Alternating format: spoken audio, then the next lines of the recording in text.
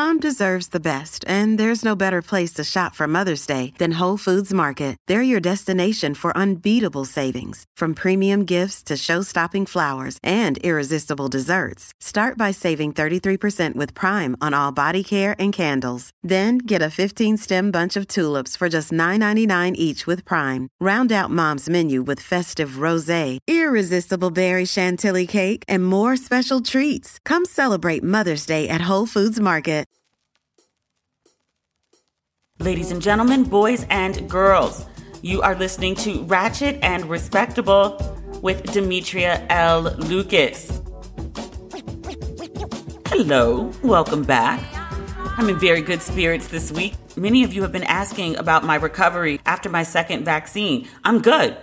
I'm totally back to normal. I'm back on my exercise routine. I am back into my May movement, which if you've been consistently listening to the show, you know that movement was my theme for May. I have no idea what I'm doing for June, but I'm fully back. I've climbed the Culver City stairs twice this week, which may be a third time today, depending on when I finish taping this podcast. I'm taping Thursday morning at 8:20 a.m. on the West Coast. To get to the top of the stairs, you can either do a meandering hike, which is brutal. It's very steep on the way up, or you can just take the stairs, which is the most direct route. So I've started going up once via the trail, and then after that, I climb the stairs, which I don't do it all in once. I have to take breaks still. But I get there. That's the point. But my legs are killing me. But my ass looks good. Tummy looks good too. The ass is getting bigger, tummy's getting smaller. Like we working here. So I'm proud of my May movement. You know what kills me about those stairs? People hike those stairs with their kids. I've seen little people as young as 3 going up the stairs. I'm like, some of those stairs are bigger than you are. Like they're steep. They're very steep stairs. Them kids be climbing them stairs. When I was out there yesterday, I was dying after like the third set of steps. And there was this black guy, little dude, like 5'7", abs, all at like 10 abs. But he was running up and down the stairs. I watched him go up and down the stairs, like just me trying to get to the top. Dude went up 4 times and was running. I was like, look, I want to be in shape. I want to be fit. I want to be healthy. But I was like, that's too healthy for me. I don't know if I'll ever reach that point. I'm not even setting a goal to reach that point. I'm just trying to get up the stairs one full round continuously with no breaks. We'll get there. It's going to be a process. But otherwise, I feel totally fine. No effects from the vaccine. It's just these legs, y'all, these legs. I will say this about hiking, though. The other day, some good music got to me. I don't know what got into my head. Like I decided to just drop down. And you know what? My knees are good money. I was like, is this from hiking? I don't know. I was like, they're not my 20-year-old knees. That was a different set of knees. But like, I feel like I'm in like, 28-year-old knees, which is good. But I got down and did what I did. And then I got back up. No problems. I was like, hey now, we on to something. But today we have a good episode. Not here for a long time, but here for a good time. There's much going on in TV world. I'm not going to talk about everything because there's much. And I do the reviews on my social media, so I don't want to redo them here. But I want to talk about a couple shows that are coming to us, sort of, sooner than later.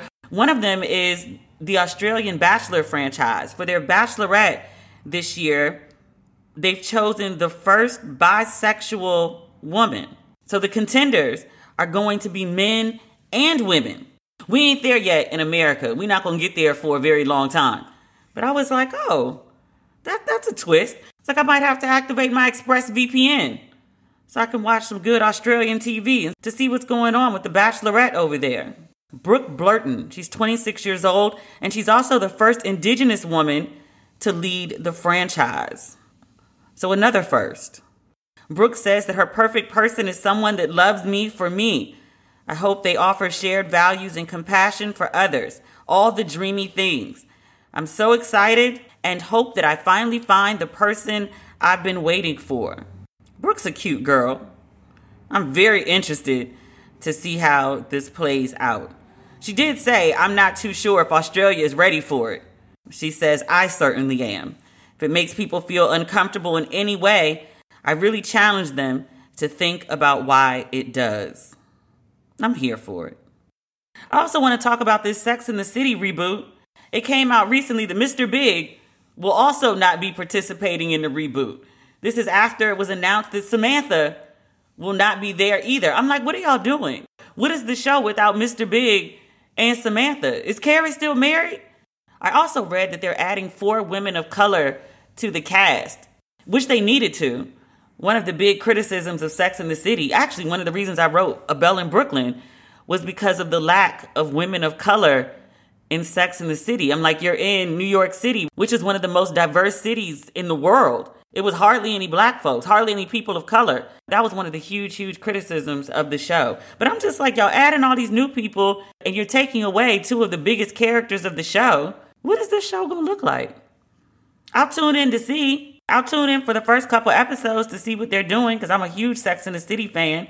Although it hasn't held up well. If you've gone back and watched Sex and the City, say within the last couple years, it doesn't hold up well at all. It was good for a moment in time. But I'm also kind of thinking like, we got Run the World now with the 4 black women up in Harlem. They're giving us story and they're giving us fashion. So I don't know. I want to know who's in the writer's room for this show. I hope they got some black people in there, some people of color who can make this show more diverse. I really don't want a bunch of white people writing black characters. That rarely ends well. So we'll see. In other TV news, you've been following this hullabaloo over Chris Cuomo advising his brother while being an anchor on CNN. I want to say this story came out last week. When I saw it on Facebook, they were calling it breaking news. Chris Cuomo was discovered to be on a call with other advisors helping his brother navigate his sex scandal, his sexual harassment scandal. And they were talking about what a conflict of interest it was. And I was like, I feel like y'all trying to make a lot of news where there isn't news. Because when the scandal broke, Chris Cuomo, who obviously covers the news, he was like, well, you know, I'm very aware of the situation with my brother and I won't be discussing it for the obvious conflict of interest, which I thought was fair. Even if my family did some shit, and I know they did some shit, and I know they was dead wrong for the shit, I'm not going to use my platform to blast them. I'm just not. I still want to go to Thanksgiving. You can't blast your brother on television and then come to the Thanksgiving table and expect your mother to serve you. It's not going to happen. It's not going to happen. But some of the press was making a really big deal about the conflict of interest and Chris Cuomo should step down. And I was like, in what world? The story came out last week. The Washington Post has an opinion piece about it today. And part of the title is, does CNN care? The CNN Worldwide president, Jeff Zucker, he acknowledged that Chris Cuomo made a mistake, but ain't no talk of firing Chris Cuomo. Them ratings too high. They're not getting rid of Chris. Not over this. But it said that on the call that Chris Cuomo, quote, encouraged his brother to take a defiant position and not resign from the governor's office, which Chris Cuomo offered an apology on air. He said, quote, it was a mistake because I put my colleagues here, who I believe are the best in the business, in a bad spot. I never intended for that. I would never intend for that. And I'm sorry for that. I mean, yeah, I guess. Because he's advising his brother to do one thing, and then the other anchors are reporting whatever his brother does as news. So I guess in that sense that a journalist on the network is shaping the news narrative. I get it. But then I'm also like, it's his brother. I don't know what more people expect. Maybe not to do it on the call. I don't know. I guess the part of the reason that folks are upset is because during the early days of the pandemic, Chris frequently interviewed his brother as part of his show. They had like a whole little banter. It was fun to watch. So I guess it's like, oh, you can make him a news story. You can interview him and talk about him when he's doing well. But when he's not doing so well, when he's in trouble, you have nothing to say. That's fair. I'm still not dragging my brother publicly. Not curse you out behind the scenes, but publicly? No. But that story doesn't really have a lot of traction. People are talking about it. But again, Chris Cuomo ain't going nowhere on CNN. Not TV, but something to watch nonetheless. Versus is back on May 30th. It's Swizz Beatz versus Timbaland. This is a rematch. I didn't watch the first one. That was an early Versus, if not the first one. So I don't know who is the winner, quote and unquote, for that matchup. But I'll watch it. Swizz and Timbaland, 2 of the best producers in the business. So I am looking forward to that this weekend. I don't have any plans for Memorial Day weekend. My friend is having a birthday party tonight. Patrice Covington. She was on the show. She came on to talk about Genius Aretha. She played Aretha's sister in the limited series on the History Channel. She did a great job. She looked so good on camera. I was very proud of her. I thought that was a really well done series. I'm also looking forward to Respect with Jennifer Hudson. That trailer came out recently. It looks good. It looks really good. Aretha had a lot of life. I'm not mad at all that she's getting a series, an 8-part series, and a film in the same year. I'm also looking forward. We talked about this, I think. The Mahalia Jackson films. There was one that came out on, was it Mother's Day or was it Easter? That one was okay. I love the actress. What's her name? Danielle from Orange is the New Black. She was also in The Color Purple on Broadway with Patrice. What is her name? Forgive me. I know there are jokes sometimes about how I mispronounce names. It's because I have notes, but I also just go on random tangents when I'm recording. So sometimes folks' names are in front of me and sometimes they ain't. But you know what I'm talking about. Brown girl, cute girl, thick girl. She's really good. Her voice is amazing. But she was in a Mahalia Jackson TV film. And then I know there's one coming with Jill Scott and another one with Lettucey, who, woo! We talked about this too. She was in a recent episode of Pose and she was singing. And I was like, woo, girl.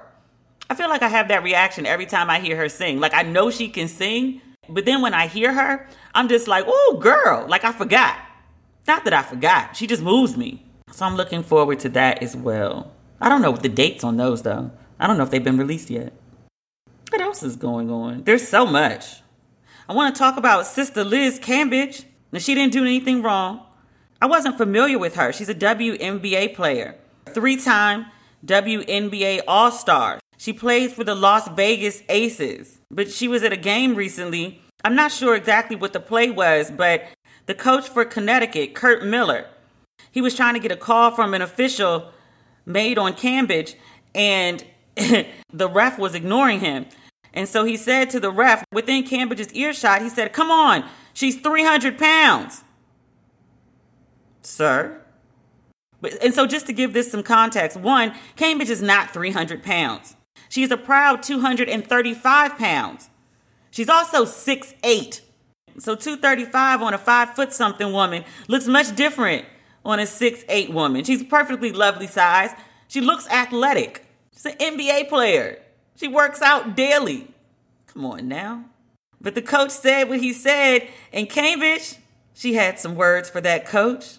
Look, a good read will get you on folks' radar very quickly. Cambage is a professional NBA player, is a professional librarian as well. She said, quote, something went down in today's game, and I need to speak on it. Because if there's one thing about me, if you ever hear a black person say there's one thing about me, they about to get in your ass. She says, I will never let a man disrespect me ever, ever, ever, especially a little white one. She continued, and I'm reading this from The Root. You know, I like to cite my sources. She said, so to the coach of Connecticut, I'm sorry, little sir man. I do not know your name, but the next time you try to call out a referee trying to get a call being like, come on, she's 300 pounds. I'm going to need you to get it right, baby. I'm weighing 235 pounds, and I'm very proud of being a big bitch. Big body, big bends, baby. So don't ever try to disrespect me or another woman in the league. All right, Sister Cambage, all right. She said what she said. In addition, she called Miller tiny, and she demanded that he, quote, stop trying to protect his insecurities. For a coach from another team to be yelling protected abuse because we can't do anything back, it's crazy to me. For his most inappropriate comments, the WNBA acted swiftly. They suspended Miller for 1 game, and they fined him $10,000. He said, quote, I regret what I said in the heat of the moment, and I want to sincerely apologize to Liz and the entire ACES organization. I understand the gravity of my words and have learned from this. You should. Never should have let it come out your mouth to begin with, sir. Oh, let me go back for a second. We were talking about CNN. They finally fired Rick Santorum. We've talked about him a couple times. Remember his comments about Native Americans didn't contribute or contributed very little to American culture? CNN let him go. There was a huge outcry about it, and apparently none of the anchors wanted to book him on their shows after his comments. Chris Cuomo did after his comments about Native Americans. I didn't see that episode. I haven't been watching CNN with the same regularity that I used to. I used to have CNN on all the time as background noise, if nothing else. So I didn't see that episode. But by all accounts, it was a fucking disaster.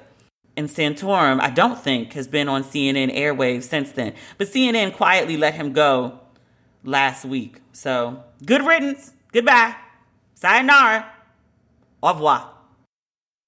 There's a Paula White story circulating on Facebook. At the time I'm recording, it hasn't made its way to Twitter. And when I checked, I couldn't find anything amongst the news sources. But her ex-husband, I think they divorced in 2007, he got on Facebook yesterday, and I don't know what jumped into him. Maybe he was guided by the African angels. Remember Paula White? She was Trump's spiritual advisor. And during the election, she called on the African angels to come help Trump win the election. Well, the angels didn't show up, not for her, because obviously, thankfully, Trump is no longer in the White House. I was talking about this on my Facebook page early this morning. I've been up since like 6 o'clock. And this woman said, look, Paula didn't know. African angels run on CP time. They might not show up when you call, but they do show up. But the angels have shown up with tea, with much tea. So Paula's husband yesterday, he made this update on Facebook and he used the hashtag Paula White Lies. This is from Randy White. He posted a picture of he and Paula at an event. She's looking down. He's holding a microphone. I won't read too much into just one image. But of Paula, Randy says, for 10 years, I have watched people listen to her lies. This image is from the night she begged me to tell people we were getting a divorce. I said no, but her mind was made up. She sent 10 men to my house and told me how wrong I was for divorcing her. I said, men, you were talking to the wrong person. I wanted to stay married, but when she had at least 5 multiple affairs to all married men, she needed another way out. I can tell you now that 80% of what she has said, preached, and wrote about isn't even close to the truth. 3 exclamation points. I know the whole truth because I had to live it. Want more? Let me know. Hashtag betrayal. Hashtag Paula White Lies. Now, the church that they belong to, the Without Walls International Church, they released a statement many hours after that Facebook post went up. They said last night the Facebook account of Bishop Randy A. White of Without Walls International Church was hacked. As a result, a post of a very unfortunate nature was posted under his account. I'd just like to let you know that post is still up at the time of this recording, many hours later. The post continues, we at Without Walls International Church are aware of these events, as well as other recent attacks active in nature to personally destroy our pastor and our church. We are currently working not only to make sure this does not happen again, but to identify the person responsible for these slanderous posts. They go on. We want to say that Paula White was a vital part of the success of our church, and she has moved on with her life, ministry, and so has Bishop Randy A. White. We wish nothing but the best for her. Bishop Randy has a good relationship with Pastor Paula. They are both focused on building God's kingdom. Let us all move on from these distractions and focus on the work of the Lord. Prayers and blessings. The staff, pastors, and congregation of Without Walls International Church. Woo! That's a lot. I mean, it's possible. It's possible the account got hacked. Who knows? Who knows? But we shall know soon. Because if Randy White is feeling that kind of way, when you putting shit like that on Facebook, there's more to come. I'm looking forward to seeing what, if anything, Pastor Randy has to say. So we'll be keeping an eye on that story. I don't know much about Paula White. She didn't pop on my radar until the African Angels thing. And then she's often been accused of being a racist. I think there was something where she compared Black Lives Matter to the KKK. And then, she's Trump's spiritual advisor. So I'm not really willing to give her the benefit of the doubt here. But we'll see. Sometimes ex-husbands do say crazy, untrue things. That's possible. But we shall see. We shall see about Paula White. 5 married men? You couldn't find no single men to adulterate with? Allegedly. Allegedly. That's important. Last but finally not least, I want to talk about this new series on Netflix called High on the Hog. To me, it hasn't been getting a lot of promo, but it's a really, really good show. A former food writer and sommelier, what is his name? Because I reached out to Netflix and was like, can you come on the show? Steven Satterfield. It's a black dude, food writer and a sommelier. He's interested in exploring the origins of African-American food. His theory is that American food has its roots in African-American food, and that African-American food has its roots in Africa.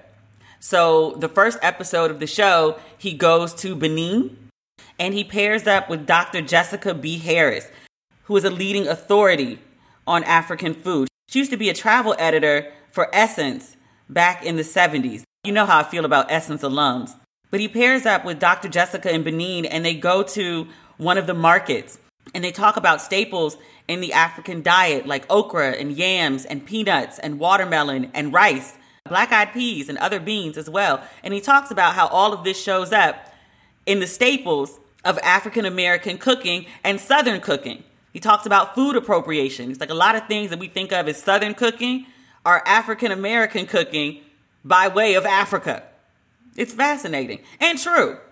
I don't know if I've talked about this, or maybe I wrote about it. I'm sure I've shared this, and I'm not quite sure where, but I remember two instances. One, when I went to Bahia in Brazil, which I think was the largest, if not one of the largest, ports for Africans coming to the Americas. Brazil actually imported, for lack of a better word, more Africans to put in slavery into their country than anywhere else in the world. They have the largest population of black folks outside Africa, even more so than the United States. But I went down to Bahia, which is like the black part of Brazil. I mean, black folks are everywhere, but it's like super black, like Atlanta or Detroit black. And there was a festival going on. I think it was like an Afro-Brazilian festival. They have several. And it looked like anything that you would see in Brooklyn. They were selling T-shirts, and there were images of Tupac. And they had these shirts that were like, I love my hair, I love my nose, I love my lips. But it was just in Portuguese, but with the exact same font. And there were food vendors, fried chicken, watermelon, a bunch of things that you would eat at any black folks festival in the U.S. And I was like, looky here. And then we went to this really nice restaurant. And my friend who lives in Brazil, he was like, you have to have the moqueca. I have no idea what moqueca is, but he was like, you have to have the moqueca. So we ordered the moqueca. And it arrives at the table, and it's like, they describe it as like a fish stew. I take a spoonful, that ain't nothing but gumbo with black-eyed peas in it. I was like, wait a minute. This is all too familiar. Same thing happens when I'm in Ghana. Me and my friend Davida, you know what, she needs to come on the show. But I go to Ghana once a year. Davida does these very personalized trips for African Americans who want to go to Ghana for the first time. She is Ghanaian by way of Atlanta. She was raised in both. She's been back and forth for most of her life. But she does these trips to Ghana, and I've hosted a couple of them for her. And on the last trip that we went to a local restaurant, and she was like, you know, we can go to all these fancy places that cater to Americans, but I want to take you to a place where Ghanaians would come and eat on their lunch hour. So we go to this restaurant, and I'm not familiar with anything on the menu. The descriptions sound very familiar, but I'm like, I'm on another continent. I'm in another country. I don't expect it to taste the way things would taste at home. So I'm going to order, and we're going to see what we get. So I ordered the okra stew, and the server said, would you like some crab? And I was like, sure thing. I want to say like the extra crab was like $2, which I was like, sure, all the crab you can manage, ball out. So she brought my stew, and she places it in front of me. And I have a taste, and I was like, again, this ain't nothing but gumbo. No black-eyed peas in this one. But I was like, this is gumbo. I'm eating gumbo. This tastes like what my mama make. This tastes like what my relatives down in New Orleans make. Different kick, but the same basic ingredients. So I was like, Africa, Brazil, America, same shit, different continent. The thing in common, it's the same people. So in episode 2 of High on the Hog, the host is with another expert. They're making a meal that would have been made by enslaved people in Charleston in the 17 and 1800s. And they're making it in an authentic way. They're outdoors. They've got this single pot. And it was like, you know, put some tomatoes in the pot. Now put some onions in the pot. I'll put this seasoning in the pot and put this in the pot. And I was like, oh, so we've been eating gumbo for a long time here. This looks just how my mom makes gumbo in our kitchen. This is wild. It's a really good show because we're talking about food, but food is culture. So in order to talk about the origins of this food, you got to talk about the culture. You got to talk about the people. You got to talk about why black folks eat pig's feet, because pigs were prime eating, but white folks didn't eat the feet or the ears or the intestines or the head. So black folks who was hungry were like, well, this is the meat we got. We're going to season it up and make it taste right. You know how we do. Make a way out of no way. But I was like, look at this here. And then, I'm not going to give everything away, because I actually fell asleep in the middle of episode 3, not because it was boring, but because I told y'all I've been hiking, and I go to bed in general pretty early. That's why I'm up at 6 o'clock every day to keep East Coast hours. They talked about the first famous chefs in North America, and they were 2 enslaved men. One, Hercules, belonged to George Washington, and then the other one belonged to Thomas Jefferson. The one that Thomas Jefferson kept enslaved, he was actually trained as a French chef, and he is responsible for bringing macaroni and cheese to the United States. Brother, be a blessing. Be a blessing to all. What was his last name? Hemings. He was Sally Hemings' older brother.